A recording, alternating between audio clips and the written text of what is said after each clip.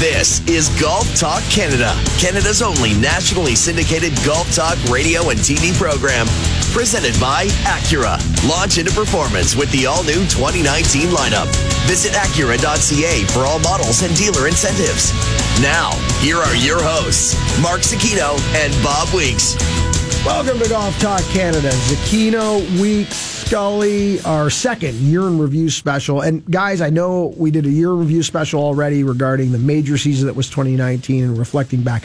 But this is my favorite year in review special because, well, we get to talk a lot of Canadiana this week, which is great because, you know, it was a great year for Canadian golf on a global scale. Many different directions you could take that.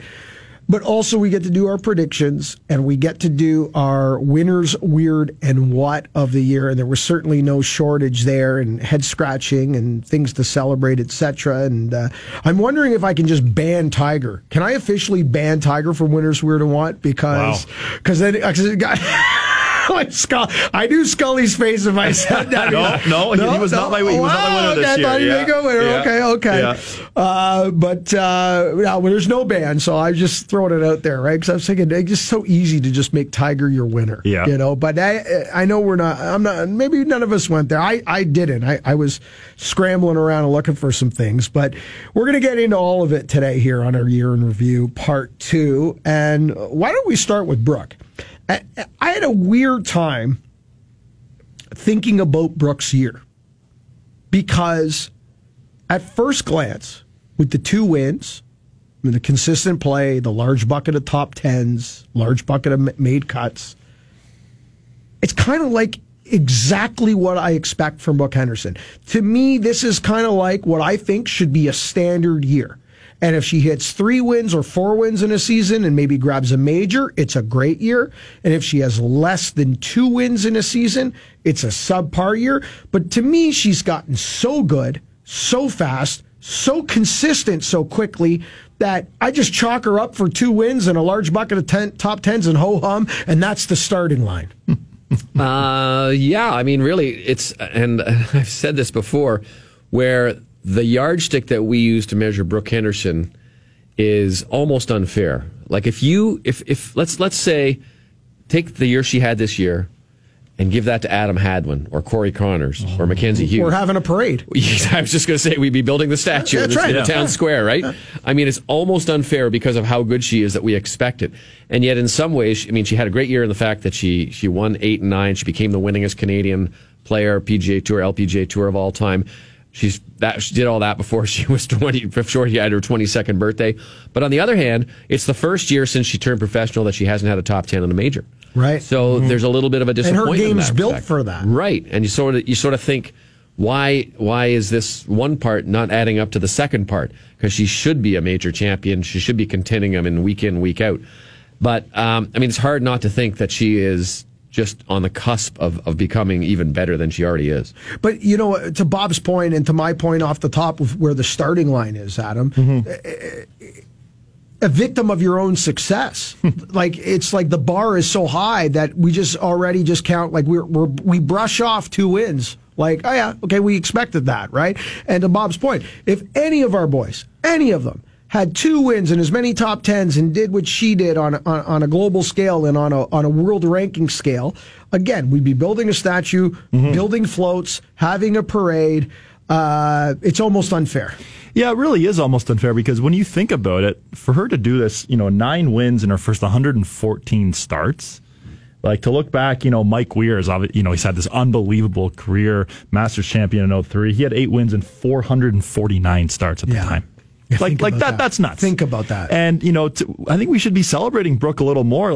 For her to do this accomplishment at such a young age is remarkable. And we saw in some other sports, like Bianca Andreescu won the U.S. Open tennis, and we obviously celebrated like crazy for that. But Brooke Henderson should be somewhat similar, I would think. To be fair, I don't disagree with you. I don't disagree with you. But to be fair, when Brooke first broke on, when she grabbed the major over Lydia and she won on Canadian soil, we did celebrate it to that degree. Right. It took over everything. Bianca, it was the first time. The first time's always the greatest. It's the first big pop. It's like Mike winning the Masters. Exactly. Yeah. And then now it's like, okay, the level of expectations have changed. To be fair, she won an inaugural Hall of Fame award this year as voted on by the public, the first time ever. So if you want to talk about this young lady's popularity amongst the Canadian sports fan, you don't need to look any further than that award. Again, it's word of blame. Word of blame. It's the media that we build these things up. We change the landscape. We change the expectation. Maybe the casual sports fan is celebrating her the same way they had a year ago and 2 years ago. Maybe it's our level of expectation. I think we have an acceptance of what she's capable of, and they've sort of put that measuring stick to it. But you're right. I think the fan base, we have to acknowledge, is now way beyond just Canada. I mean, she is a star everywhere. And you look at the coverage she gets when she's on American television. You look at what she gets the response from fans when she's over in Asia on the Asian tour, which they seem to be over there 3 times a year, whatever it is. I mean, she is a bona fide. Look at the PGA or the LPGA Tour's marketing campaign. Mm-hmm. She's front and center in all those. So I think the one thing that I'm sort of a little bit worried about is all this happening in a big way. And does she have, so far, she's had the ability to handle it, no problem. But I wouldn't be surprised if at some point she just sort of says, you know what, I'm going to take a week off, or I'm going to take a month off, or I'm going to go away for a little bit because I want to have a real normal life for a little bit. She's had so much and she loves to play right now, but there's going to come a day in the not too distant future, I think, where she's going to scale back just a little bit. Well, I got in attacked a little bit, which doesn't happen very often because I'm not very active on social media, to be bluntly honest. I try to avoid it like the plague for multiple reasons. But I as Bob and I do, and you do as well, Scully, doing radio hits for the TSN radio network this year. I believe it was following a Brooke Henderson victory. I was asked on a show about, what's the potential for Brooke, and to Bob's point, I kind of said, listen, the sky's the limit for this girl, and but there are a lot of unknowns. So and my unknowns were, maybe she wants some time off. Maybe she wants to take a little personal time. She's a 22-year-old young lady. I said, we don't know how much longer golf is going to be number one in her life. At some point, 30, 28, 34, I don't know. Maybe it doesn't happen. I don't know. I'm not in Brooke's head. Maybe she decides she wants to have a family. We've seen other ladies in the game at the top level choose to walk away because they want the priorities change. Of course, that was taken out of context. I got attacked by, well, you wouldn't say that about a male golfer. I'm sorry, it's just biology. And who knows? But my point was, she's that good. She can be as good as she wants. She has the power. She's empowered here to do whatever she wants, and she's that talented. Mm-hmm. Adam, when we look at it, is that unfair to say? Because to Bob's point, there's a lot very quickly. 22 years old. Uh-huh. How long can you stay at that level of intensity? And not get burned out by travel, by everything. And not want other things. And we saw in her first couple of years, she would play every week, and I believe... She hasn't scaled back a lot. Well, and this year, she took 2 weeks off before the CP Women's Open, I think. Right. So that was sort of her first, We all went, what's wrong? Yeah, she's prepping for this, and she had a great finish there. Is she injured? Yeah. But that's the other aspect. She has she's been injury-free. Knock on wood, yeah. So there's all part too. But I don't think it's unfair. I think if you look at her social media, there's other things in her life a little bit you can start to see creeping in a little more. Bit. Yeah. I don't know. I mean, I think she's still driven, and I still think she loves to play golf.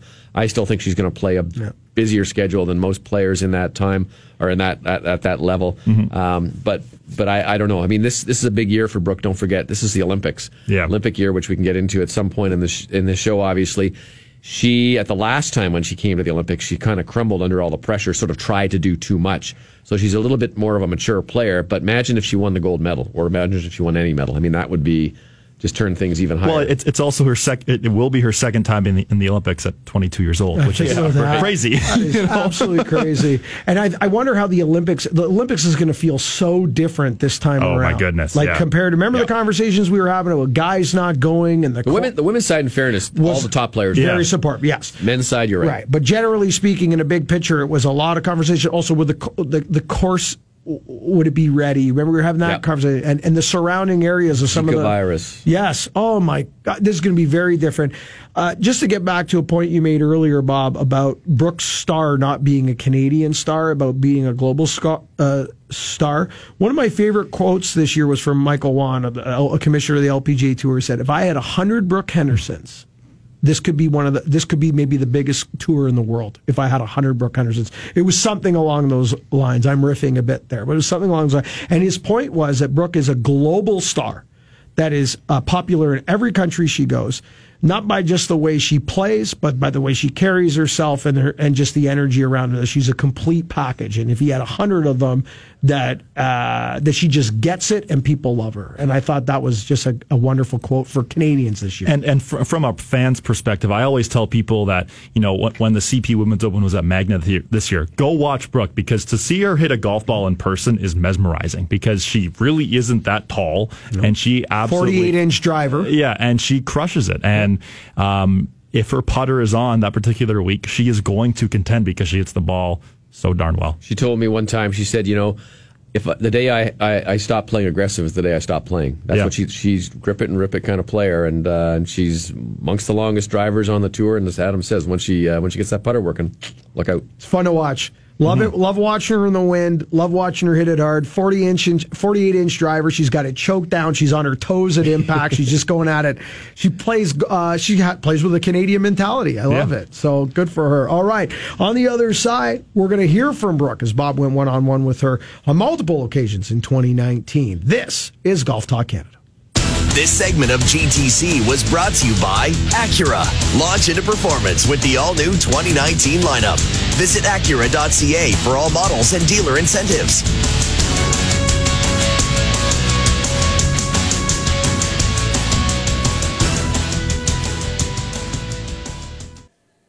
This is an encore presentation of Golf Talk Canada. If you're up for it, you can listen to the show live every Saturday morning at 8 on TSN 1050.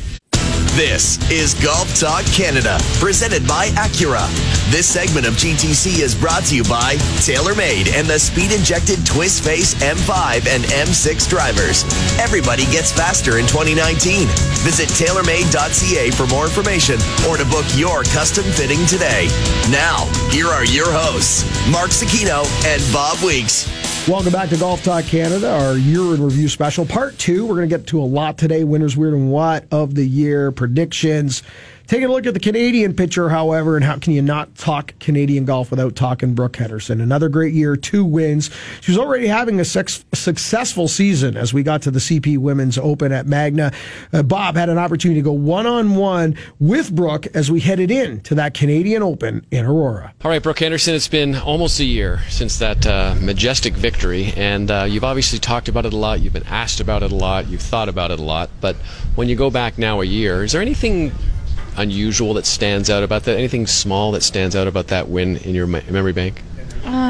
To be honest, I think the whole week was just so special.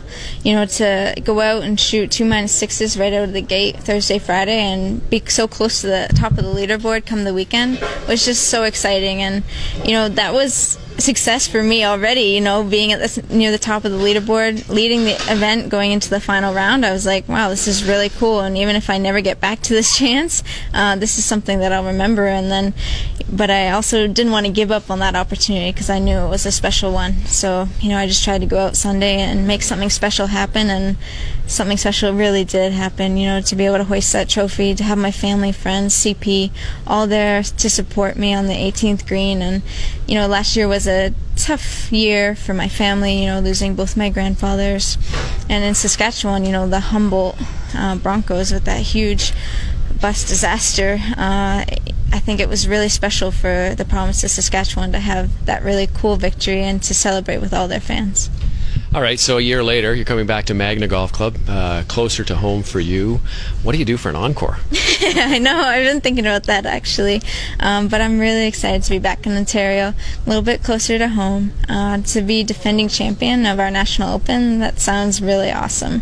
And, I'm just hopefully come here, get a good strategy the week of, put in some good practice, get the proper rest that I need going into the event, and, you know, hopefully put some good scores up on the board and put myself in a position where I can do something special on Saturday, Sunday.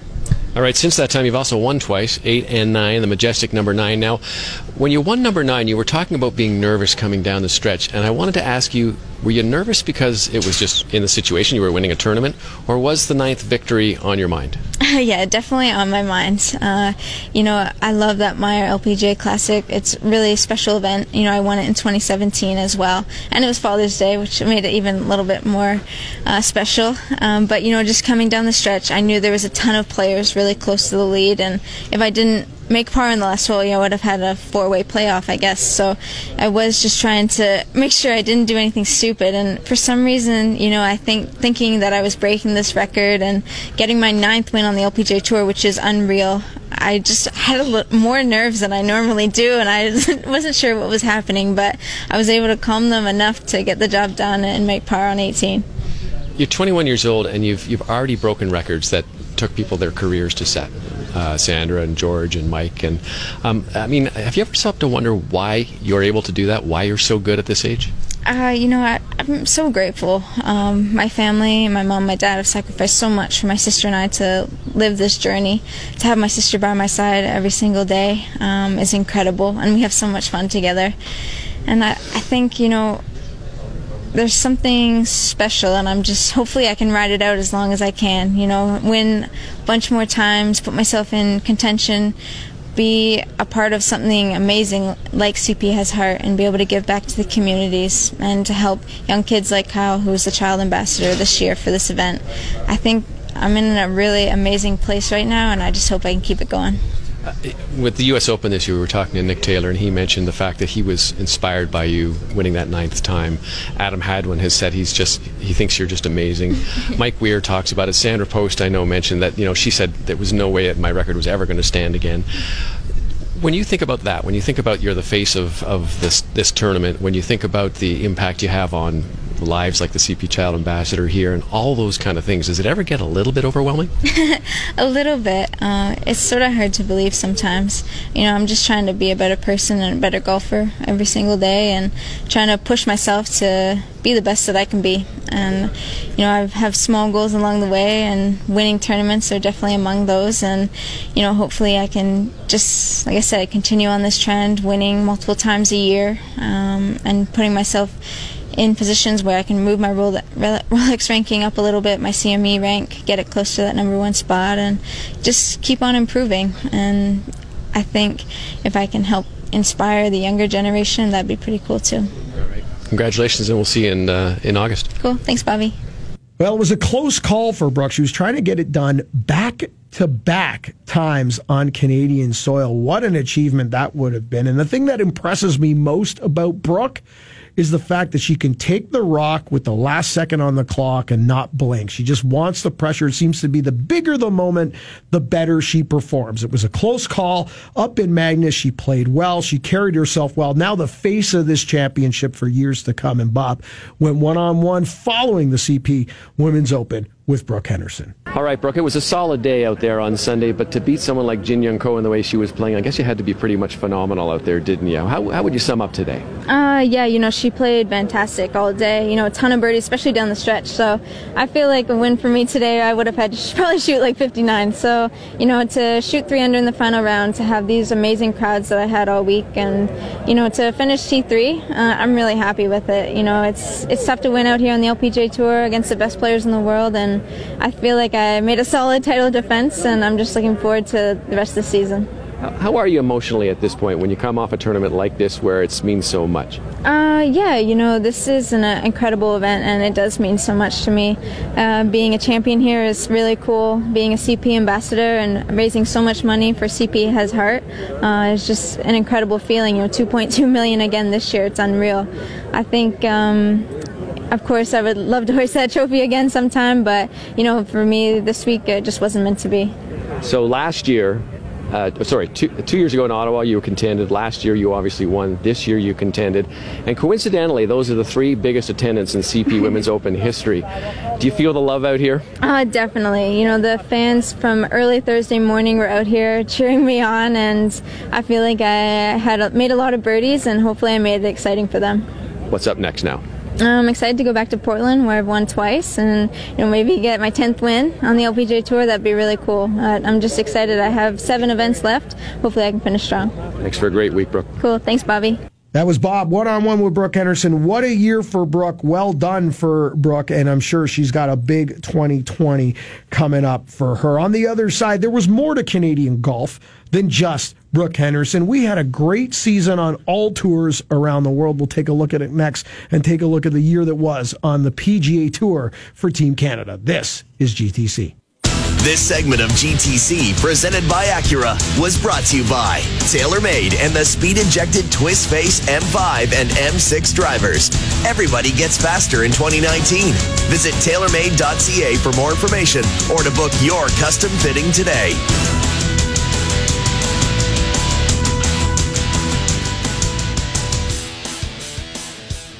This is an encore presentation of Golf Talk Canada. If you're up for it, you can listen to the show live every Saturday morning at 8 on TSN 1050. This is Golf Talk Canada, presented by Acura. This segment of GTC is brought to you by Tourism Ireland, home of the 2019 Open Championship. Visit golfawaytours.com to book your Irish golf adventure. Now, here are your hosts, Mark Cicchino and Bob Weeks. Welcome back to Golf Talk Canada, Year in Review Part 2, as we take a look at the Canadian story before we get to Winners, Weird and Wild of the Year, predictions, etc.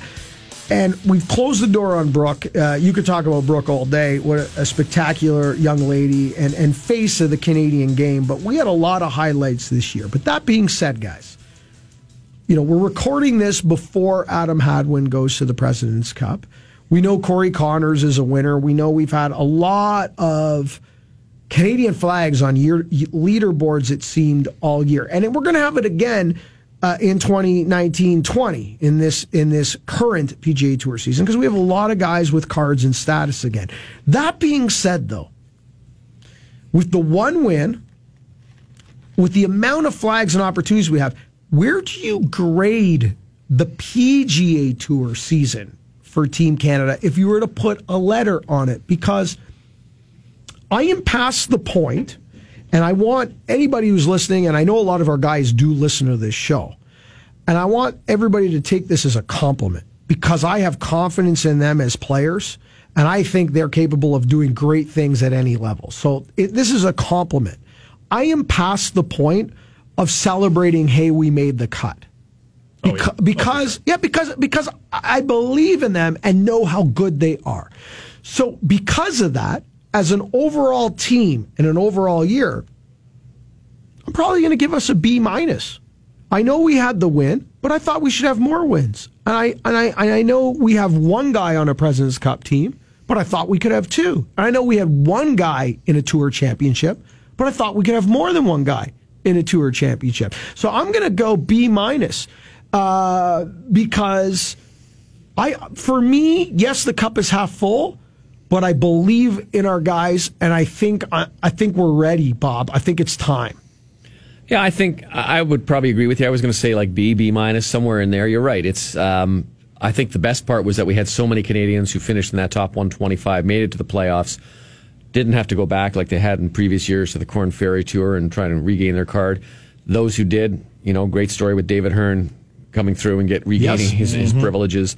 But I like the performances of a guy like Roger Sloan. I think Nick Taylor is starting to show some signs of his game, starting to hit what we thought it was always going to be. Mackenzie Hughes, I think, is a work in progress, but I like what I've seen so far. I think he's got a big drive, internal drive. So it's kind of good that we've got depth. We've got a number of players out there, but I'm with you. I think I want to see these guys taking the next step. Again, I said Nick Taylor. He's a guy who was ranked number 1 amateur in the world. I expect him to be to have some better finishes. I know life's tough. I know games are tough. He just had a baby. He's a father now. Congratulations, Nick. And I know he wants to do that. I know he feels he's got high expectations on himself. Yeah. So I'm with you. I think it would be kind of neat to see a little bit more of these guys coming up. Not necessarily maybe winning, but also challenging in bigger events and being there on the weekends. And we had a lot of that this year, I think, where there were some performances where guys were around and in contention, but we need more of that. Well, Corey Connors making it to the top 30 of the Tour Championship is going to help us a lot next year in that category of getting guys opportunities and starts in big events like World Golf Championships and majors and things like that, because finishing in the top 30 qualifies you for a lot of that stuff. And hopefully Adam Hadwin continues to play well and stay within that official World Golf ranking window that you need to be in as a non-winner last year to stay in that top 50, 60, et cetera in the world to get into those events that Bob's referring to. So you need opportunities to play to do it. We're going to maybe be in a better place in 2020 than we were in 2019 in those events, Adam. But are you kind of with Bob and I? Are you ready where like, hey, you know what? And again, this is not a shot. This is a compliment. We expect more. Yeah, I think we expect more, but these guys have been through these experiences now where they've come up close. And like a guy like Mackenzie Hughes gets the win, goes through a bit of a swing change, has a baby, but now it seems like his game is going back on the up and up. Nick Taylor, another very solid year, as you mentioned, Bob. And Adam Hadwin had a great start to the 2019-20 season, which was a big reason he made that President's Cup team, I think. Yep. With a lot of early points. He's already made over $1 million in this wraparound season. And one thing I'm really intrigued about, one person I'm really intrigued about for this next season is Graham Dillette. What is he going to bring? When he was on, he was one of the best ball strikers in the PGA Tour. Yes, he had some short game issues. Let's see how long the back can hold up, and let's see if he can get back into contention. It's interesting because we're kind of right back in that same boat again that we were with Graham Dillette with Corey Connors. Graham Dillette was arguably, for a period in time, the best ball striker on the PGA Tour, certainly in the top 5. Statistically, there's no denying that.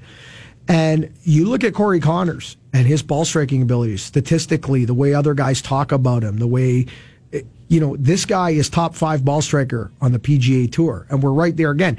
And the one thing about, if you're that good a ball striker, you don't go away. Your peaks and valleys typically are not as high and is not as low because you're not living and dying by the putter, which a lot of these guys do. Jordan Spieth's a prime example of how high the peaks can be and how low the valleys can be when your game becomes so one-dimensional to a certain degree. I don't think we'll ever go through that with Corey Connors. I think there needs to be now maybe a slow build from inside 100 yards on for his game to take the next level. The one thing that I thought, Bob, was funny, this was a couple of weeks back, we were talking Canadian golf, etc. It was right around FedEx Cup time, and some of our boys were back to Corn Ferry playoffs, and we were talking about Nick Taylor. 6 years? Is he 6 year coming up or on the PGA Tour? Like, where did that go? Like a 6 year, like it's amazing. Like it seems like yesterday, like number 1 amateur in the world, won at Sanderson Farms, and in the same breath, I'm going to contradict myself here, which we do, I guess, on the regular. But I'm going to contradict myself here in the sense that, I'm anticipating more, and I'd like to see more wins, and I want to see our guys take the next level. But you can't deny or disregard how hard it is to keep your card on this tour. Mm-hmm. And to be there 6 years later and have your status and go to the playoffs and be able to play and know you're going to be a full-time member of a tour, that's a big deal and a big accomplishment. Everybody wants to be Charles Howell. Yeah, there's a guy who's worked his career. He's only won a couple times, but man, that guy is just at the ATM machine and just play consistent golf all the time. And you're right, it's very, very tough. And for these guys to try and just get there and stay there and feel comfortable, that's the first step. When you know it's the end of the season and you don't have to play 6 in a row just to try and finish in that top 125, it sure takes the load off and lets you just have some fun out there. And that's a big step. That's a big thing for these guys, that they have to start getting themselves in that kind of position, which a number of them did last year. Are we surprised at Austin Connolly's year, guys? Yeah, well, after the Open, that was 2017. now, which was the last tournament. Jordan Is it that deep? Yeah. He's had some injury problems, and he's had, when I talked to him at the Open Championship, it was just kind of like he had no idea where the ball was going. He was missing it left and right, and he couldn't figure it out. And he thought he had some corrections going, but there were some injuries over there. You know, he's always going to have a tough time, in my opinion, because he is such a small guy. He's not a bomber, so he has to play. He has to make use of every part of his game. You can't really kind of just fake it around there in any way, shape, or form like a guy who's a power hitter. Right. So it was a struggling year for Austin Connolly, and I don't know if he's figured it out yet, but we'll find out certainly early in the new year. Well, it's funny. That's a great segue to my next question, Bob, because I think it's pretty much a slam dunk that we can say that Corey Connors was the breakout Canadian Star of the Year. Is that that's a given? We can all agree on that, right? Speaking of power players, when we have this conversation next year at this time, where in the breakout Canadian of the Year are we talking about Taylor Pendrith? When we talk about a game that might be able to travel, going to be on the Corn Ferry Tour, right? You can get, that's the path. He's right there.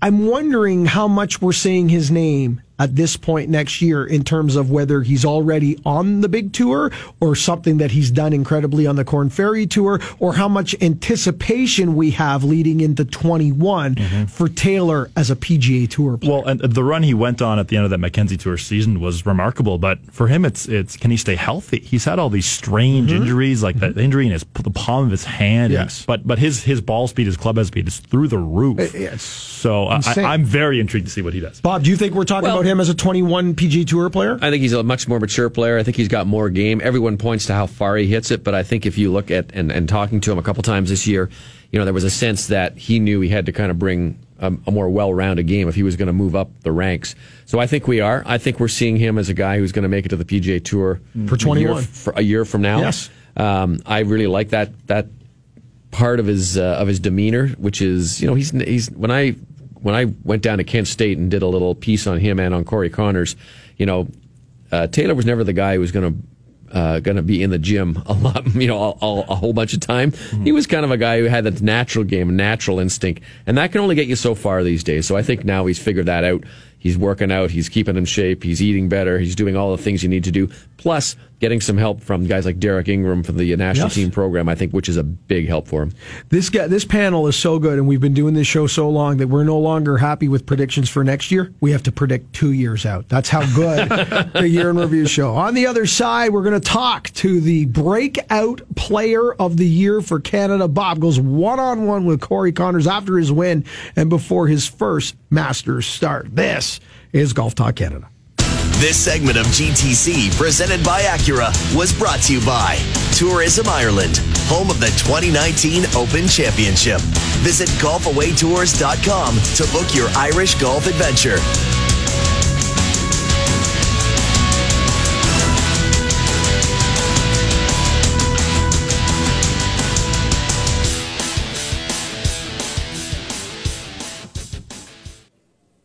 This is Golf Talk Canada, presented by Acura. This segment of Golf Talk Canada is brought to you by WeatherTech Canada, Canada's leader in automotive accessories, including DigiFit Floor Liner, the most advanced concept in floor protection today. Visit WeatherTech.ca. Now, here are your hosts, Mark Zecchino and Bob Weeks. Welcome back to Golf Talk Canada as we wrap up hour one. But before we do, the Canadian Breakout Player of the Year, Corey Connors, a win on the PGA Tour, a visit to Augusta National. And Bob had the opportunity to go one-on-one with Corey after his first victory and heading into Augusta National. And here is Corey Connors. And Corey, I know it's been 48 hours or so. Have you been able to kind of drink everything in and understand what you've just accomplished? It's slowly sinking in. Not fully yet, but it feels pretty amazing. It's hard to describe, put into words. Can't believe I'm here, but really excited to be here and hoping for another great week. When you look back now, you think you missed the cut at Punta Cana, allowed you to play in the Monday qualifier. You got in the Monday qualifier, 6-for-1 playoff. All these kind of things that lead up. Do you think this was maybe a little bit of destiny? It sure seems that way. I don't know. If one of those things doesn't happen the way it did, then I ultimately wouldn't have won. So definitely something was going on, and I'm happy it all worked out. That was not your first time in the last group on Sunday. You've had some faltering experiences in the past. How much did you learn from places like Valspar that allowed you to get through and break through this time? Yeah, I learned a lot. Just trying to be comfortable in the round, settle in, be relaxed early on, get off to a good start, so you're not sort of battling back. And I was able to do that really well, mostly at the Sanderson Farms, and then again at the Sony Open. And yeah, just tried to be aggressive and stick to my game plan. I played really well the first 3 rounds and knew I had another round in me for sure, and was aggressive, got off to a good start, felt really comfortable. Had a bit of a bad stretch in the middle, but I wasn't really bothered by it and still trusted my game and had a lot of confidence and was able to have a really good back nine. There's only been 15 Canadians now with you who ever won on the PGA Tour. You're in a select group. You're now in the race for the President's Cup. You are now put yourself in a position to be an Olympian for Canada. There's so much that comes with it. Have you been able to drink that in this madness that's happened in the last 48 hours? Yeah, not really. Those things are amazing. I had my eye on the President's Cup at the beginning of the year after some good finishes, knowing that if I gave myself a couple more chances and was able to win, that I'd give myself a shot at making the team. And that's something that I really wanted to do, and something that I'm going to work really hard the rest of the year to try and earn my way onto that team. That would be amazing. I remember some of the Canadians have played in the past, how cool it was watching them, and to be able to play would be a real honor. And then the Olympics, still a little bit in the future, but definitely going to work hard and try and keep getting better, keep playing well, and that would be amazing as well. All right, short-term goals. You're here this week. The Masters, I know it's another dream for you. You've played here once before. What did you learn from your first time around here that you can use when you get on the tee on Thursday? Yeah, I learned that you have to be really sharp. I think it was a little bit off the first round in 2015 when I played, and got myself in some tough spots where I wasn't able to score the ball. So got to be really careful and still be aggressive, hitting good shots to certain spots in the greens, and making sure you don't short side yourself or leave yourself with downhill putts. I bounced back in 2015 with a 69, so that gave me a lot of confidence. The course is playing pretty similarly to how it did in that year, and I think it sets up really well. My game is better in every aspect now, so I'm really excited and looking for another good week. What do you hope to accomplish here? I mean, obviously you want to walk out of here with a green jacket, but what do you hope to accomplish beyond that? Yeah, I don't know. It's hard to, haven't really thought about that too much. I'm just trying to soak in the experience, but I hope to give myself another chance.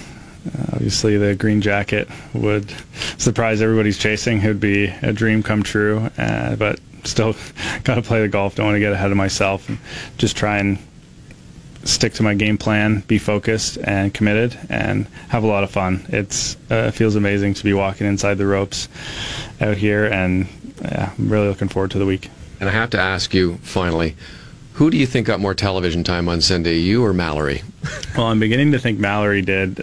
She's my biggest fan. It's awesome to see, and everyone, I guess, got to see how much she cares about me and how passionate she is. And I know she's always been emotional, and we have had some great experiences in the past, but this one was pretty special to be able to share that with her, and for her to get some love, and her social media followers are rapidly increasing, which she's excited about. So it was really great to have her there, and she's been with me every week basically, and she's here again. It was amazing. PGA Tour winner Corey Conners, congratulations and best of luck this week. Thank you. What a year for Corey Conners. I remember him and just at the Team Canada party, Bob, and the glow on his face at Augusta, but when he was getting ready to peg it up, it was fun to watch. It was fun to see, and certainly kind of one of the highlights of the year, just in terms of a personal standpoint, to see a Canadian just kind of realize that his life's changed, really. You know, Corey's a small-town guy, Listowel, Ontario, married his high school sweetheart. I mean, the story... She's lovely, by the way. The story is just so beautiful. Yeah. And when you think of the story of getting to this win, I mean, it's remarkable. So he misses the cut in the Dominican. That allows him to go into the Monday qualifier. He wins the Monday qualifier. He gets in the tournament. He wins the tournament. I mean, it's just like one little thing goes out of sequence there, and we're talking about a whole different Corey Conners year. Yeah. But I think this is not unexpected. I think Corey Conners' game is so good, and it's so tight. Yeah, exactly. You know, he led the tour in greens and regulation with a ridiculous markup in the low 70s. If you look back over the years, I mean, that's way up there, hitting 75% of your greens in regulation. You should be a top 10 machine. Yeah, exactly. And the other thing I love about Corey Conners that doesn't get enough attention is how smart he is and how smart he plays golf. He is a brilliant guy, graduated from Kent State in actuarial math, which is something that I don't even know what that is. I mean, we're talking about our math in the last show about how we can't even add up the scorecard. But he's got a real sense of smarts. He's got a real sense of being able to build a game plan. And I think he's just getting a little more comfortable being on the big tour. And now he's going to have to be a little more comfortable in the big ranks because he's going to play a lot of big events this year. And he's never going to be one to bomb a golf course. Like his tempo was always so great. When you know, if anyone is wanting to improve their tempo, go watch Corey Conners. Yes. You know, there's Robert Matsuyama over here with the pause at the top. But Corey Conners, you know, a nod to Nancy Lopez at the top of Weeksy Matsuyama. But yeah, like Tiger did at the Masters, comparing it a little bit. You know, Corey's going to plot his way around golf courses, and for that matter, Adam Hadwin similar. In good point. Too. Very calm backswing, short in a way, compact. Not bad. That's good. Just smooth tempo seems all the way through. There's a lot to learn by watching both of those guys for sure. And it'll be a huge chance for Corey Conners this year in essentially all the majors, all the WGCs in the WGCs, the no cut events to really big opportunities for big points and another big step forward. That wraps up hour one. On the other side, predictions, disappointments, wins. We get to riff a little in hour two, and I'm curious to see where Adam and Bob take their disappointments and their predictions. Scully's always got some crazy ones. Can't wait. So that's coming up in hour two. Thank you so much for listening. Remember, first decision on the golf course always starts in the closet. This segment of GTC, presented by Acura, was brought to you by WeatherTech Canada, Canada's leader in automotive accessories, including DigiFit Floor Liner, the most advanced concept in floor protection today. Visit WeatherTech.ca. Thank you for listening. Don't forget to follow us on Twitter and Instagram at Golf Talk Canada for blogs, podcasts, show archives, our YouTube channel, or for more information, visit us online at golftalkcanada.com. We'll be right back with more GTC.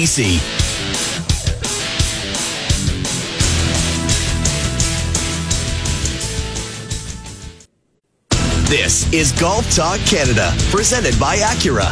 This segment of GTC is brought to you by Play Golf Myrtle Beach. No destination in the world can match Myrtle Beach's volume of golf, quality, and value. Come discover why Myrtle Beach is the golf capital of the world. To plan your next golf holiday, visit playgolfmyrtlebeach.com. Now, here are your hosts, Mark Sakino and Bob Weeks. Welcome back to Golf Talk Canada. Hour two of our part two year in review specials. Aquino, Weeks, Scully, and all right, we've closed the door on the majors in part one of the show. We've closed the door on the Canadian golf season, although those things are still open for as we move forward into the rest of the show. We're going to talk in hour two breakout player of the year. We're going to talk winners, weird, and what of the year. And we're going to take a look, obviously, at predictions, because we all love our predictions. And I got a bold one, I think. I think it's bold. Ooh. I think it's bold. I don't know. Interesting. One of them's going to be to reiterate a little action that Adam and I... Oh, yes. Between a certain bet on the radio. A live bet on the radio from this past weekend's live show. So we'll get into that.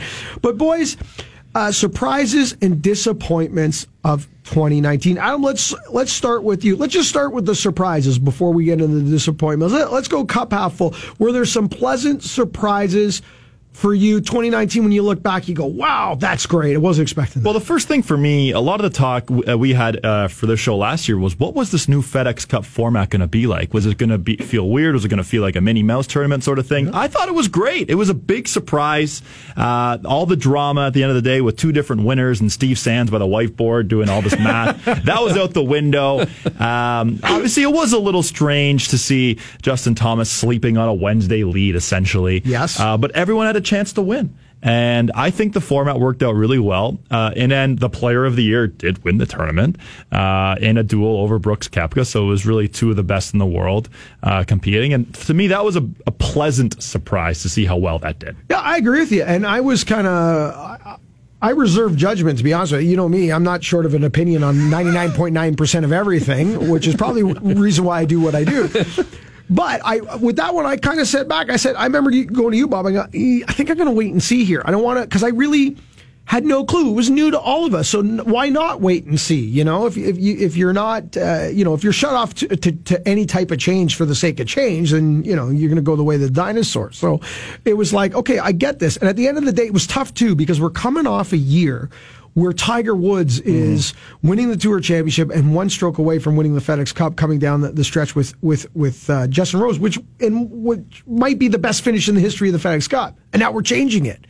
But at the end of the day, I think when the casual sports fan or casual golf fan tuned in on a Sunday, they understood exactly what was going on. And I think at the end of the day, that's why it was a win. And I'm with Scully. Once the puck was dropped, to use a hockey term to describe golf, everything was fine. There was a leaderboard up there. You figured it out. You knew what was going on. It wasn't convoluted. You didn't have different colored scoreboards and icons and stuff on the screen and stuff. So I really liked it. I thought that was a decent way to do it. And I think going forward, the players may not like it, but the fans are the one who really have to like it. Yeah, I agree.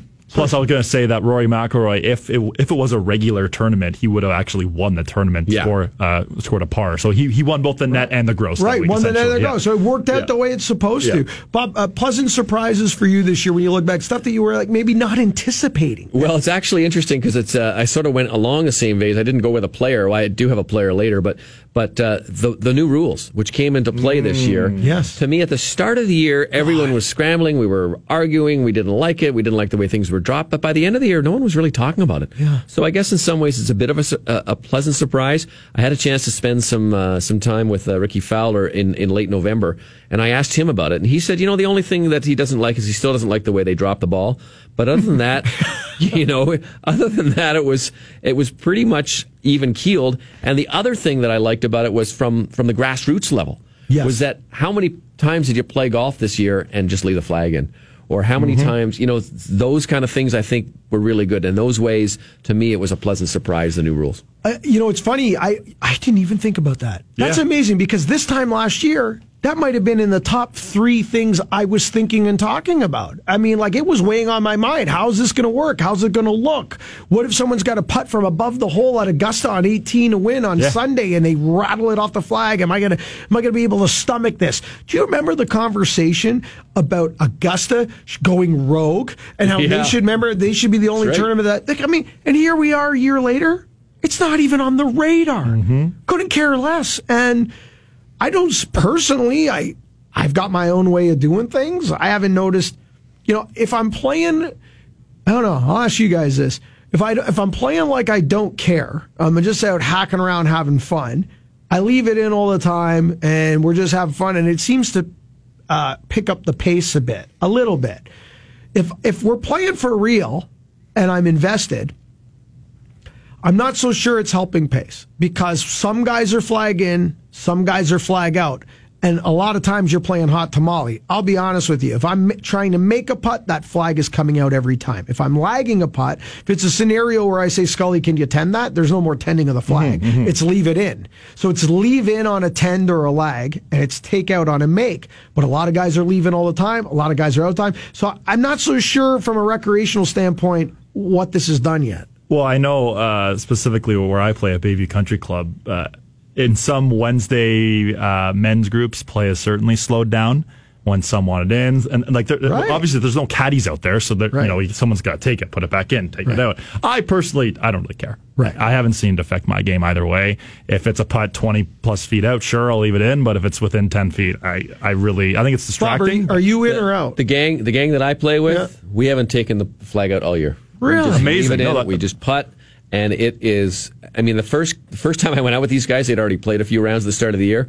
One of my buddies said, we never take the flag out. And I said, okay. And now I don't even think about it. Wow, okay. I will say this, and I did not play a lot of golf this year, okay, compared to previous years. It seems to be an annual theme for Bob and I. as it whittles down, yeah. There was 2 occasions this year, I can recount clearly 2 occasions this year that I had putts not go in because I left the flag in. And that was the last time I left the flag in. One time I let it go.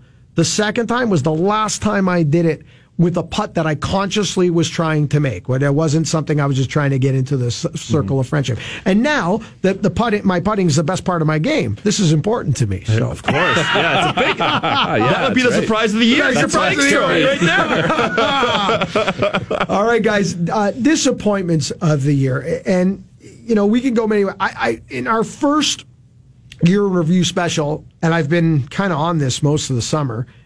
The majors were a disappointment for me, so I'm not gonna keep harping on the majors, but they really were, and there were some highlights. Don't get me wrong, but it was a disappointment for me. The fact that we only had 1 Canadian victory on the PGA Tour was a disappointment for me. From a regional standpoint, so I ask some leeway here from our listeners on the West Coast and in other parts of the country. From an Ontario perspective, our golf season was the worst ever. It didn't come till June, and we got our first major snowfall of the year, November 11th, and the golf season didn't arrive till June. So that's more of a local, personal one. But there's some few ways you could go here. Bob, what for you, disappointments this year? I got a couple. One is a player, Phil Mickelson, despite the fact that he won. I was so disappointed in the second part of that year. And it was sort of almost sad to see his game kind of deteriorate in that second 2/3 of the year, I guess. That was one. I think the fact that at the end of the year, there's no... doesn't seem to be any up-and-coming young Canadian women outside of Brooke and Elena on the LPGA Tour. Modemi LeBlanc retired with some... basically injuries put her there. AC Tanguay is taking some time off to heal a back, maybe a whole year kind of thing. So that succession of good young Canadian women players out there. But the biggest disappointment to me came on the 16th hole at the Weston Golf and Country Club in the annual Father and Son Championship. Yes. We had the tournament won until we took a 10. You hate to see it. You hate to see it. Could have won the father-son with my dad, who's 87, by the way. Would have been a great achievement to me, and I just look back at that and kick myself. Skulls? That's so... You know what one of the biggest disappointments is, to pick up on Bob's theme, where they kind of had it in the bag and one hole stopped them from the top of the mountain. You and Mama Scully didn't even get to defend your title this year because of a Mama Scully injury. That's true. So, but she is back now. She is playing golf. So our loyal listeners can. So whoever won the parent-child at Bayview this year, enjoy it now because it's gone. There's an asterisk and it's a short window of success. We're going to be decked out in some Adidas gear next year for first good decision on the golf course. Always starts in the closet. That's right. And Mama Scully's first Canadian season. With Twist Face next year. She's playing. It's almost going to be unfair. Is there even a point playing? Can I if I call Dustin up at the Bayview, can I lay some action with Dustin on? Okay. Sure, we'll have him on, yeah. Anyway, my disappointment of the year, we mentioned Rory at the Open Championship, and that's obviously, that first round was just mind-boggling. But the curious case of Jordan Spieth. Yes. So we had 23 starts this year. He had the same amount of top 10s and missed cuts, 4. But what was really weird about Jordan Spieth was his scoring averages. He was 9th on the PGA Tour in first-round scoring average. He led the PGA Tour in second-round scoring average. He was 170th on the PGA Tour in third-round scoring average. And he was second last at 187th in final-round scoring average. What is going on with Jordan Spieth? Well, I don't know if you noticed, but Bob commented on Phil Mickelson, and yours truly had nothing to say. And you are commenting on Jordan Spieth, and yours truly has nothing to say because I will be touching on this. Oh, yes. A little bit later in the show. I couldn't agree more with both of you on both of those topics, and I've got a little bit more wings to spread on that. But you're 100% right, both of you. You're hitting the nail on the head when we're talking about disappointments and some head-scratching stuff. So I will reserve comment because I have them in my winner's weird and what. But, yeah, Scully, you're 100% right. And when you take a look at the years that were 2015-16, and even more recent, the performance at the Open Championship, not to go back that far, but still, that's what, 2 years gone now. And to where we are now, man, if someone would have told you, you would have lost a fortune. If someone said offer you a bet, you would have lost a fortune. So I hear you. We'll get to it. Coming up next, though, Breakout Player of the Year, where yours truly is going to cheat entirely in the category. Oh, I am going to break not only the Breakout Player of the Year, I will break all the rules for Breakout Player of the Year. There you go. Coming up next right here on GTC. This segment of GTC, presented by Acura, was brought to you by Play Golf Myrtle Beach. No destination in the world can match Myrtle Beach's volume of golf, quality, and value. Come discover why Myrtle Beach is the golf capital of the world. To plan your next golf holiday, visit playgolfmyrtlebeach.com.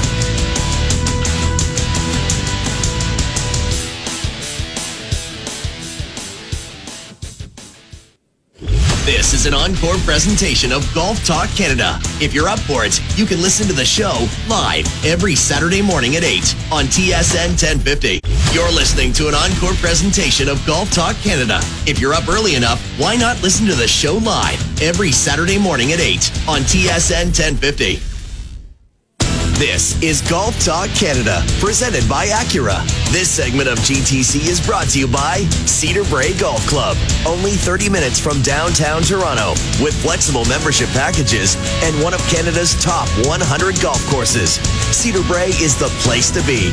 Visit cedarbraegolf.com for more information. Now, here are your hosts, Mark Zecchino and Bob Weeks.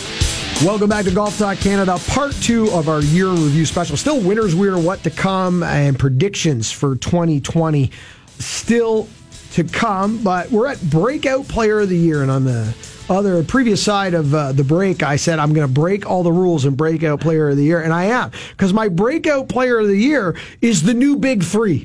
Yes. Well, okay, that's fair. I'm taking 3 players as my Breakout Player of the Year because, to me, we might be looking back at 2019 the way the NFL looks back at 1983 with the quarterback class, where multiple Hall of Famers came out of one draft, right? And you could build a franchise around one arm.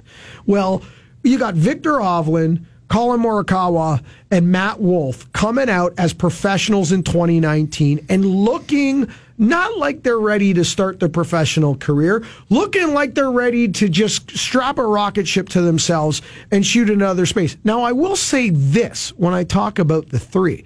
Wolff came out with the biggest splash. Wolff came out with the first win of the 3. But I'm wondering if the hype shouldn't have been reversed in terms of 1, 2, 3. It seemed like Wolff was 1, Morikawa 2 because he won next, and Hovland 3, because Hovland was the one that didn't win. Mm-hmm. And Hovland was the one that had to go to Korn Ferry to get his status, et cetera, et cetera. But Hovland was the one with the staying power. Morikawa to an extent as well. Hovland was the one with the 19 rounds in a row and a 60, breaking the record. Showing the level of consistency. Hovland's the one on Padraig Harrington's radar for the Ryder Cup already next year. So I'm wondering if it shouldn't have been Hovland, Morikawa, Wolff instead of Wolff, Morikawa, Hovland. Regardless of how you rank them, we got 2 guys winning already on the PGA Tour, taking the Jordan Spieth route to the PGA Tour. We have another guy showing that he can play any week on any tour. It doesn't matter. Boy, we could be looking back at 2019, a year from now, 2 years from now, 3 years from now, going, wow, those 3 were special. Wolff, to me, looks like a guy who's just waiting for back surgery. He might as well book that now. But I'm impressed by all 3 of them, and you could shuffle the deck, and I think any one week that order could change because they're all have proven themselves to be exceptional golfers. But I think you're right. I think Hovland right now, anyway, is showing the most talent with that run of 60 scores.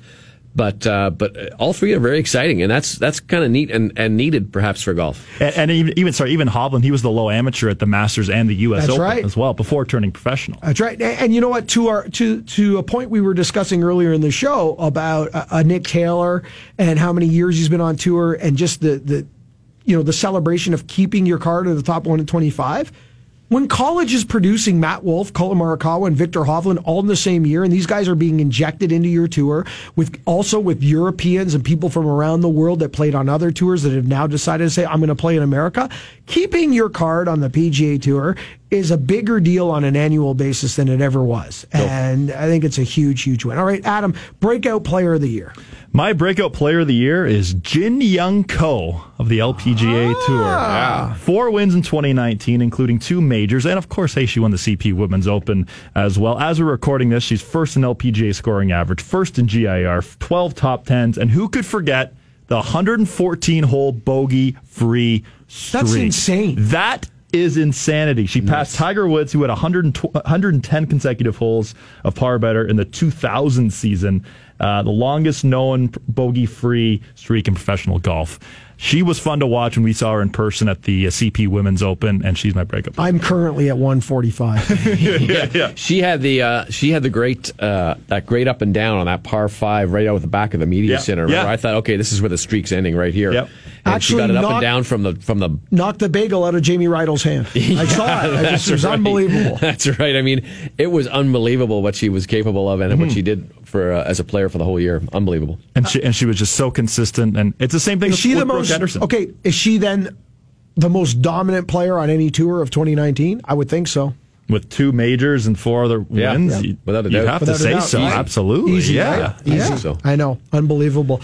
Bob, breakout player of the year. I kind of have 2 here. That's okay? All right. I took 3. Okay. I have 2 others. Yeah. My first one is a PGA Tour player who's been around for a long time, so it's hard to call him a breakout player, but he came back with a great year, and he's a cool guy with a good story, and it's Ches Reavie, who finally got his first win in 11 years on the PGA Tour. He went from, I think he was in the 67th, 64th, up to 31st in the official world golf ranking.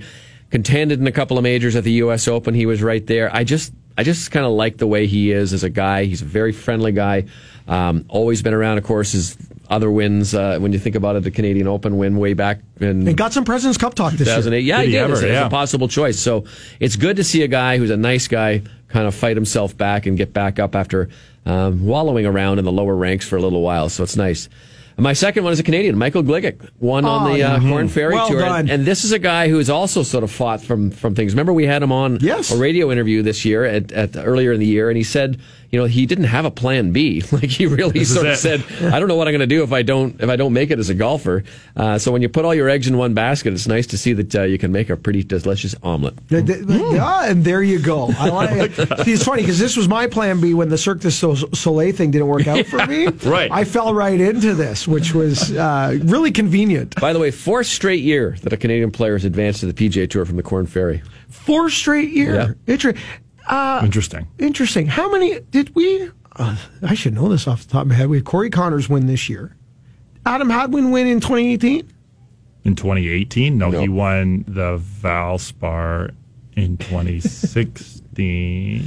No, 17. 2017. Yes. So okay, I was going to say how many years with a win on the PGA Tour for us as well, but it's actually about a 5-year run with an absentee year in 2018. Here's the by the way, I should have been Mackenzie Hughes in 2016, Ben Silverman in 17, Adam Svensson last year, and now Michael Gligic. That's awesome. Mm-hmm. Well done. And you know what? Hey, if you can win on the Corn Ferry Tour, you can win anywhere. It is the Golo Tour. Yep. And, if you can get it done, and I think that, and it's proving that. And, the more Corn Ferry flakes you have, the better chances you have to do that. Was there, quickly, we only have a couple minutes left, other than the obvious, was there a player that you were expecting maybe a little bit more from this year that we didn't get? Like for me, if I'm looking at the top of the food chain, and I took some flack for this in 2018 by saying, I don't know how Justin Rose is the number one player in the world. I don't care, what system you spit at me. To me, Justin Rose never was the number one player in the world at any point. Top 5, yes. Top 10, yes. Forever and a day. But, we can argue world golf ranking systems the days long. But I still, that being said, expected more from Justin Rose this year. Not a Justin Rose type year. I was going to say, if a guy who did have a good year, surprisingly a little bit better than I thought, Adam Scott this year. Yeah. From 41st up to 17th. Yeah, good point. Played some pretty good golf out there. Found some mojo. Yeah. So it was nice to see him kind of get himself back and played a different bit of a schedule, too, a little bit more, a little deeper schedule. Speaking of Adam Scott, speaking of Australians, President's Cup ahead of us as we record this, Jason Day. Oh, my. Hasn't had a top... Puzzling. Last time he had a top 10, we were waiting for our golf courses to open in the spring. Yeah, Masters, right? Yeah, T5, I think. T5, around the Masters. And even, Justin Thomas had a bit of a strange year as well until he obviously won the late win championship. A late win to change he battled an injury. His game was a little all over the place, but we got to see him at the RBC Canadian Open as a result of that. How about a guy making a little bit of a comeback? Danny Willett. Yes, Danny Willett from nice obscurity back, right? Yeah, really.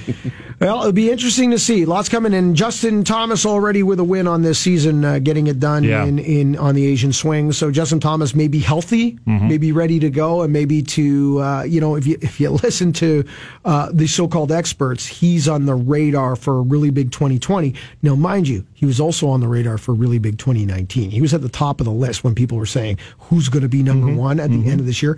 I was one of them. I said when we sat here last year, when we sat here this time, I said that Justin Thomas would be number one player in the world. Obviously, very wrong. So, predictions coming up momentarily. On the other side, though, our winners, weird and what of 2019. This is Golf Talk Canada. This segment of GTC, presented by Acura, was brought to you by Cedar Brae Golf Club. Only 30 minutes from downtown Toronto, with flexible membership packages and one of Canada's top 100 golf courses. Cedar Brae is the place to be. Visit cedarbraegolf.com for more information.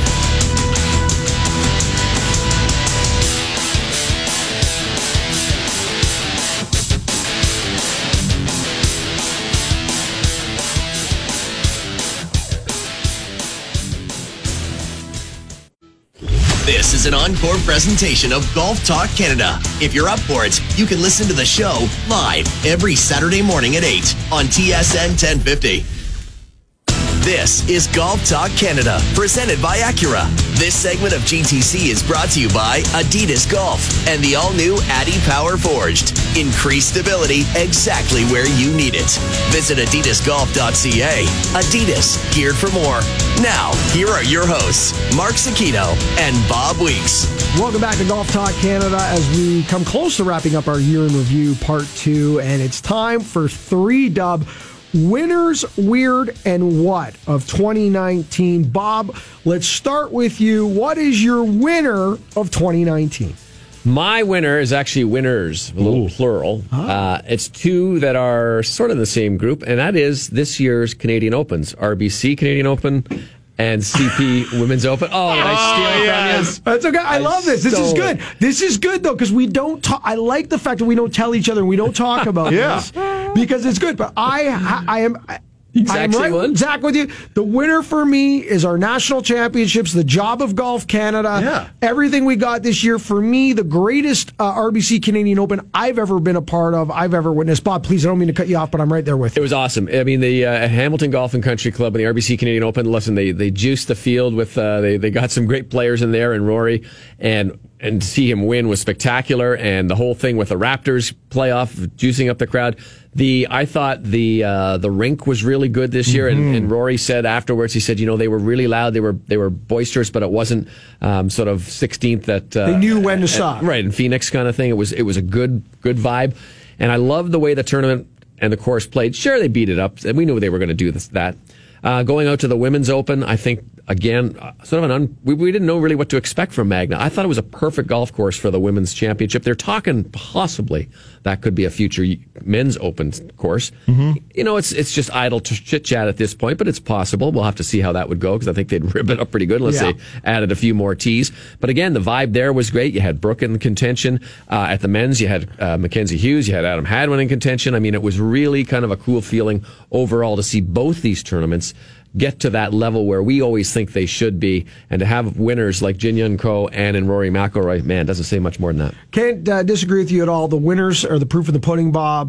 There was a lot of things that had to line up, too, that made it special. We had a Raptors run, quality of concert series, quality of golf courses, leadership at all levels of Golf Canada. I mean, like, it was a perfect storm, and we got the payoff in both championships. It's hands down my winner as well for the year, for many different reasons. And let's take it full circle in the sense that maybe this is the biggest compliment that you can say to Golf Canada and the jobs they did with the national championships. The conversation now is, well, it's such a success. How do you find golf courses to host it? Because you know who I'm talking about, and the naysayers out there that will put a negative spin on absolutely anything that happens. But could you imagine 5 years ago having the conversation of how do we pick a Canadian Open venue because we need to find a course that can handle the success, concert series, spectators, corporate hospitality, quality of golf course to the player. We weren't having these conversations, and now that's a conversation. That kind of tells you everything you need to know there. And look at what you got next year coming too. Men's at St. George's, women's at Shaughnessy. That's pretty impressive. Pretty good. It's pretty spectacular. The next one's going to be the one after that, where they're going to put the RBC Canadian Open. Will be interesting. A lot of irons in the fire from what I hear from Scully. Winner. My winner this year is Phil Mickelson's social media game. From the fireside chats with Phil, my favorite was with Larry David as a Curb fan, Seinfeld fan. That was hilarious. But his fitness as well. The Phil Kwando calf series. I wouldn't recommend trying to do the calf exercise he's been showing without warming up, because you could tear something pretty easily. Okay. But just sort of the subtle way he would do things, like, just do your squats. Drive and then do a Magnolia Lane to start off the year. Yep. And then, he was just, and then at the end of the year when he missed the Tour Championship, posting pictures with his shirt off, holding a very expensive bottle of wine, looking like Macho Man out there. Right. It was, it's great to see, to get in the minds of these guys, to really, for the average viewer or sports fan, to say, hey, this is what Phil Mickelson's like. I'm a fan now. And he was a guy that always said, I don't do social media because I can't do anything small. I'm either all in or I'm out. And he's all in. And I'm worried that once I start, it's just going to be too big. And he was, in a way, he was kind of right. But this is a great segue, because, Bob was already, and I have already talked about our winner because we had the same thing. But my weird this year, Scully, is Phil Mickelson. It's bizarre. And just when you think you couldn't get more weird with Lefty, you get 2019. He almost wins in the desert, losing down the stretch in Palm Springs, looking like he was going to win early in the year. Didn't take long. Week or so later, he gets it done in dominating fashion at Pebble Beach. And I don't know if you guys recall, but coming out of Pebble Beach, even though the setup's different for the AT&T than the U.S. Open, a lot of conversation. Is this the year Lefty gets the U.S. Open? He's going to be one of the favorites by the time we get to the U.S. Open the way he's playing. I don't know what happened, but it was bizarre. By the time we got on the other side of the Masters, Lefty's season was almost lost, and it continued down that path. Then the social media spotlight, which seemed to be a regular occurrence weekly on Golf Talk Canada television. The weight loss. I mean, it was all over the map this year. Everything about the year was weird. The fact that a guy who has that much speed at age 49 and a half, will be 50 in June of 2020, that has that much speed and distance in his golf swing, was not working on other parts of his game that were holding him back. He was trying to build more speed, live in the gym, get leaner, get faster, etc. I get it. Well, you're 3 feet past parallel and you're playing Army golf off the tee, left, right, all season long. Even for Phil's standards, wild and wild and wild off the tee. And let me tell you something from a guy who knows about drastic weight loss. It changes your golf swing. It takes a long time for the body to realize whose body this is. Phil was my weird. Bob? My weird takes us to the skies, way up in the overhead, and a guy named Torbjorn Olesen. To me, this was the weirdest thing that I have ever heard of from a professional golfer. So for those of you who don't know, he was flying on a plane and he was charged with sexual assault, being drunk on an aircraft, common assault. Apparently he urinated on the floor or something on the plane. I mean, some of the stuff that happened to this poor guy, and now they're saying it may have been sort of a mix of drugs or something, but for the moment, we don't really know what the whole story is. It's a bizarre story. Torbjorn Olesen has been suspended from the European Tour. He's having some court dates in December, so we may learn a little bit more right there. But to me, I've met him a few times, interviewed him a couple times, just seems like a regular, normal guy. This just is like, man, a complete left turn for this guy. Because there's no history at all. Nothing like this. Nice guy, and who knows what caused this or what led to this. But boy, it's the strangest thing. He fell asleep. I don't know. It just the whole Bob, thing. could you imagine how much louder that story would have been if it was an American player? Oh yeah, sure. Mm-hmm. Like, it's just amazing how it. And then this, and it's like I almost forgot about it, but it was so bizarre. Yeah, it was such a weird story. Yeah, strange stuff. Scully, you're weird for 2019. My weird for 2019 takes us to Augusta National. Zach Johnson, standing on the 13th tee, takes a practice swing and it hits the ball. Yes. But because he wasn't, actually trying to hit the ball, he could pick it up, take it back. Yes. You could hear Zach Johnson swearing, which you would think he never swears. Right.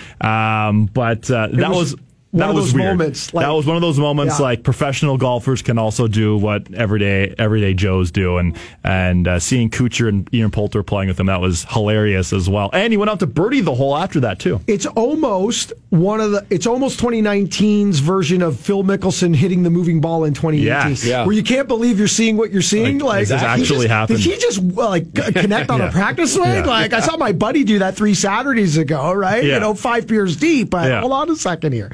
And he went on to birdie the hole. And a two-time major champion. It can happen to anyone. Well, let's stay with you, Scully. You're what? We'll come back. Okay, my what? And this is a bit of another strange moment, but it was a very strange video that was released about 2 weeks after Tiger won. So my Tiger does make my 3-dub. He makes it. Not my winner, though. That's okay, though. Golf TV released a video giving Tiger a cake, congratulating him for winning the Masters. And Tiger was hobbling out of this car like a 85-year-old man. Yep. And it was jarring to see. It was like, did he just get injured again? Like, what happened? Like, is he going to play the rest of the year? And then, the next day they showed video of him hitting balls. But I guess there are some mornings, at least back then when the knee was still an issue as well, that it was bizarre to watch. Yeah, and you're like, this guy won it all. This guy won his 15th major 2 weeks ago. Like, how is this happening? But that was what a strange moment. Well, one of the weirdest quotes of the year, you and I were talking about this past week, about Tiger saying that he couldn't bend over to read putts. Yeah. Like, none of us knew. Like, there was never ever in our landscape this year. We never mentioned it. We never talked about it. Like, reading putts, it was that bad, Bob? Really couldn't. But I just tried to think back of did we ever see him sort of kneeling down or anything? I can't. I'll have to look back at the tape. Look back at the tape. Yeah. Bob, your what of 2019? My what is really, it's a little bit of a look forward, and it really grammatically should be a who. But what Canadian is going to get win number 2 on the PGA Tour amongst that group right now? We have perhaps the best depth we've ever had on the PGA Tour, and we've got Mackenzie Hughes with a win, we've got Nick Taylor with a win, we've got Adam Hadwin with a win, and now we got Corey Connors for a win. And there's a bunch of Canadians who have had 1 wins in their career going back in history, but I want to see which is going to be the guy of that group to get their second win, or maybe someone will come up and win 2 in 1 year. But that group, those 4 players are I don't know. I just want to see one of them get through and break through and get that one. And I'm assuming it might be Hadwin or Connors, but I could make you a case for Taylor or Hughes just as well. So I'm with you. I can make a case for all of them. If I had to pick one, you put a gun to my head, I would pick Adam Hadwin for one reason and one reason only. Not just because he's playing well right now, but he does so well in the desert. We're coming up to January where the tour hangs out in the desert a couple times. Wouldn't surprise me if Adam Hadwin grabbed one in the desert. He's like the Canadian desert fox. Yeah, right? That's right. Yeah. My what, I won't dwell on it because Scully, you hammered it earlier in the show, but what happened to Jordan Spieth between Thursday breakfast and Sunday breakfast. Yeah. I mean, off a cliff in the scoring average, in the statistics, still not back to where we were. The fact that we're still here a couple of years later now, we all assumed that eventually he would dig himself out of this and return to the Jordan Spieth that we know and we knew. But now we're a couple of years, and I'm starting to wonder, is he ever going to get back to that level again? Are we going to see a top 5 player in the world, Jordan Spieth, again? I don't know. Is there too much scar tissue that has laid over the last couple seasons to get back there? I have a lot of whats, a lot of questions, a lot of ifs. And the one thing I can read into that scoring average that you brought up earlier in the show is, to me, that is nothing physical. Talking about scar tissue, when you can be in the top 1, 2, 3, or 4 in scoring average on Thursday and Fridays across, an entire season, and then fall off a cliff Saturday, Sunday, that's down to trust. And that's down to ownership, and it's down to being comfortable in your own skin. And that's what scares me when we talk about the 6 inches between the ears, where he, with the exception of Tiger Woods, the strongest player I've seen of this century between the ears was Jordan Spieth. And now it might be the weakest club in his bag. Well, and the fact that he wasn't even a consideration for the President's Cup. No, you can't. To think Jordan Spieth in team events. He didn't even get invited to the to that dinner in August. Yeah. Pre-selection dinner. He's off the cliff. Yeah. Unbelievable. All right, guys. On the other side, my favorite time of the show as we wrap up our year review special. Wonderful time. It's not Festivus, Bob. It's not Festivus. Right. It is our predictions for 2020. I'm looking for the big ones and the bold ones. We'll kick it off next. This is Golf Talk Canada. This segment of GTC, presented by Acura, was brought to you by Adidas Golf and the all-new Addy Power Forged. Increased stability exactly where you need it. Visit adidasgolf.ca. Adidas, geared for more.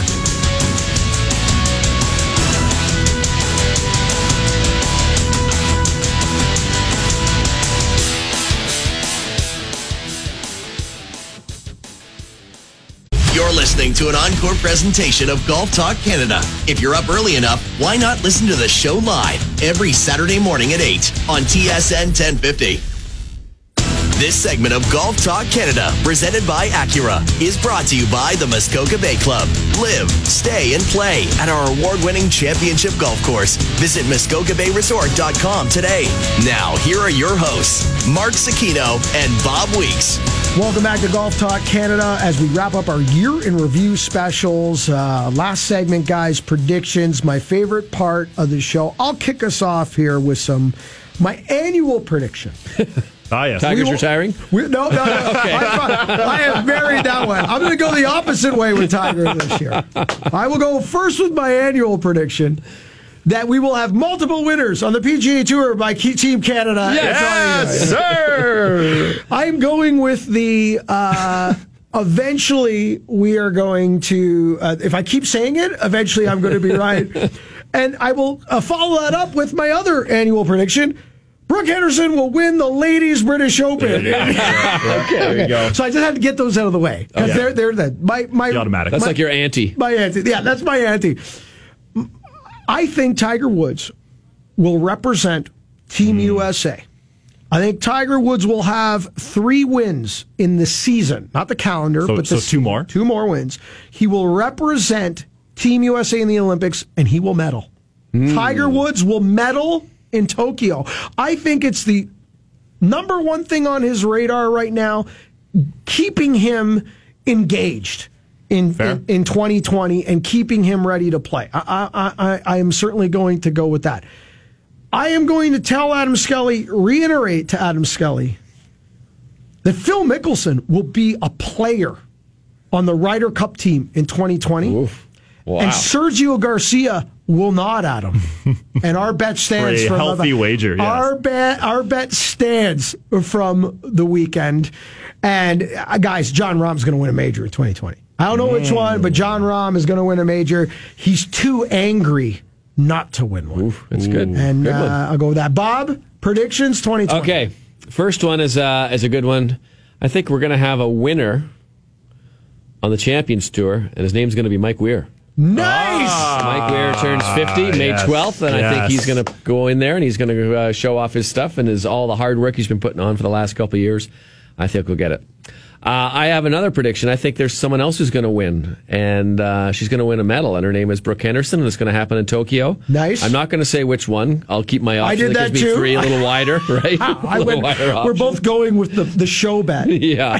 I also had, just because I stole your. We were the same in our earlier conference before about the Canadian Opens. I think 2 Canadians are going to win on the PGA Tour this year. Nice. So there we go there. I think there will be record low scores this year at the RBC Canadian Open. I think they are going to eat up St. George's Golf and Country Club. I hope they don't, but after what they did last time around there, where there was a score of 60, we'll see what happens. And my bigger prediction here will be that the guy to slip on the green jacket next year is going to be from Northern Ireland. His name's Rory. He's going to complete the Grand Slam. A career Grand Slam. There we go. Very nice. The one thing I'm holding on to, and I think it's pie in the sky thinking, Bob, on your St. George's prediction, is they did the renovation. They leveled, was it the third green, the par 3, which was the one that forced them to keep the green speeds slower the last time around because there was too much pitch from back to front. So they had to keep the green speeds around like 9.5, and you have to keep that consistent across the whole golf course, which really, I'm hoping, I don't know, I got my fingers crossed that they've done enough to the pitch of that green. I haven't played it since the renovation. That maybe we can get the green speeds back up to 11.5. Scores? I don't care. Yeah, it's going to be great to see it. Yeah. And for me, it's a home game. I can walk there. Yeah, I'm taking the subway to the bus to the Canadian Open next year. There you go. Can I walk from the subway station? No, but I'll come pick you up. All right. I like it. All right, Scully. Well, it's funny. So I made some predictions as well, and one of mine is similar to yours, Bob, and that Rory McIlroy will complete the career Grand Slam. There we go. Right. I also picked the major winners throughout the year. So I have Tony Finau winning the PGA Championship. Right.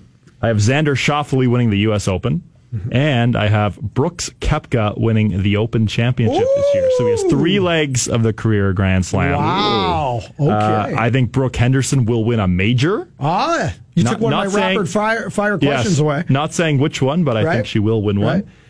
And I think Tiger wins at Torrey Pines yet again. Wow. Okay, because that's 2 wins early in a PGA Tour season, which brings me to our rapid fire because we only have about 4 minutes left. So rapid fire. I say Tiger wins, has 3 wins on the season, 2019-20. Bob, 3 wins on the season. You take the over or the under? I take the under. I think he's going to get 1. What? He's done with the Zozo Championship. He's done for the year. Well, no, 1 in the calendar year. So 2 for the season. 2 for the year. 2 for the season. Yeah. Scully, 3 wins. Over, under, or you take the push? Tiger. I'm taking the push, yeah. You're with me? Yeah, I'm with you. 3 wins. Okay. Who is the number 1 player in the world sitting right here at this desk this time next year? I will tell you that Rory McIlroy will be the number 1 player in the world this time next year. Bob, who's the number 1 player in the world? Dustin Johnson. Brooks Koepka. Brooks Koepka staying with the man in charge. You think he's going to continue the way? I was going to say Rory, but agreeing on No. I'm curious, and you're sticking with our bet. Sergio's going to play. I think they're going to play. I think Sergio's going to make the Ryder Cup team. Right. Phil will also make the Ryder Cup team. You like them both there. Okay. And then Sergio will beat Phil in the singles. Okay. True or false? America wins the Ryder Cup on American soil in 2020. True or false, True. Bob? False. False? True. True. I go with true as well. Uh-huh. I like this. We should have just done 2 hours of me rapid fire. Guys, thanks so much. Not just for obviously today, but for the year. You know, we can't tell anybody, but we actually love what we do. Yes. I hope no one's listening, or maybe the check won't clear. If they know we do it for free, then we're in really big trouble. So, I know we talked a little bit about Mama Scully and you with your with not being able to defend, and Bob with you and your father. You know, with the incident on 16. On 16, but just we've got only a couple of minutes left. Just we didn't talk a lot about personal highlights this year, so just a couple off the top of your head. I'll give you some time because I'm throwing at you, so I'll give you mine as some time. Obviously, my trip to Ireland was a real highlight. Just to be able to go and do that again and is a real treat, and with a great group of people, and not having the yips for an entire season, that's big. and playing golf with 1 putter from April 1st to this present day is just like, I don't even understand that. I can't even put that into words. And a 66 from the tips at Summit with Hammer. And Hammer shot 68 that day because that guy is so good and he knows that golf course inside out. But to throw 66 at that, those are probably my three from a personal standpoint. Oh, I should say winning the parent-child with Marty again and his game. Wow, Marty's game. Night and day. That kid has got himself a golf game all of a sudden. Bob, personal highlights. Well, obviously that finishing runner-up in the father-son with my dad was pretty cool. Him at 87 years old. Not sure how many more times we'll be able to play that together, so that was pretty cool.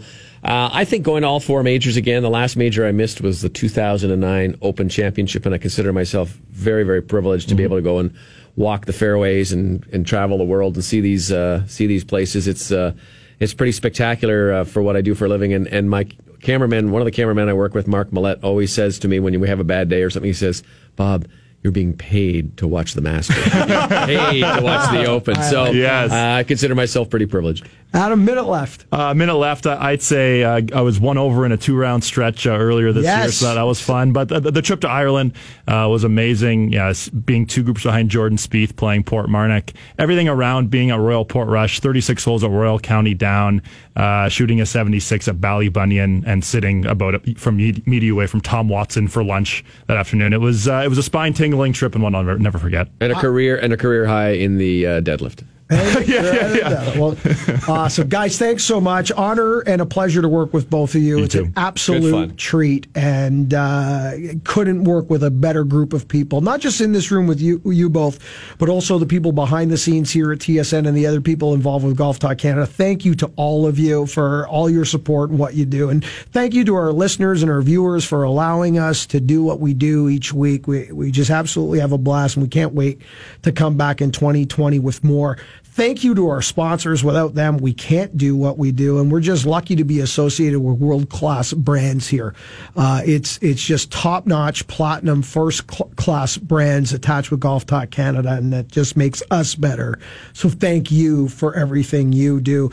We're going to be back February 1st, Season 10, Golf Talk Canada Radio. Happy holidays. Happy New Year. Be safe. Have fun. We'll see you February 1 for Season 10 of GTC. Remember, first good decision on the golf course always starts in the closet. Thank you for listening.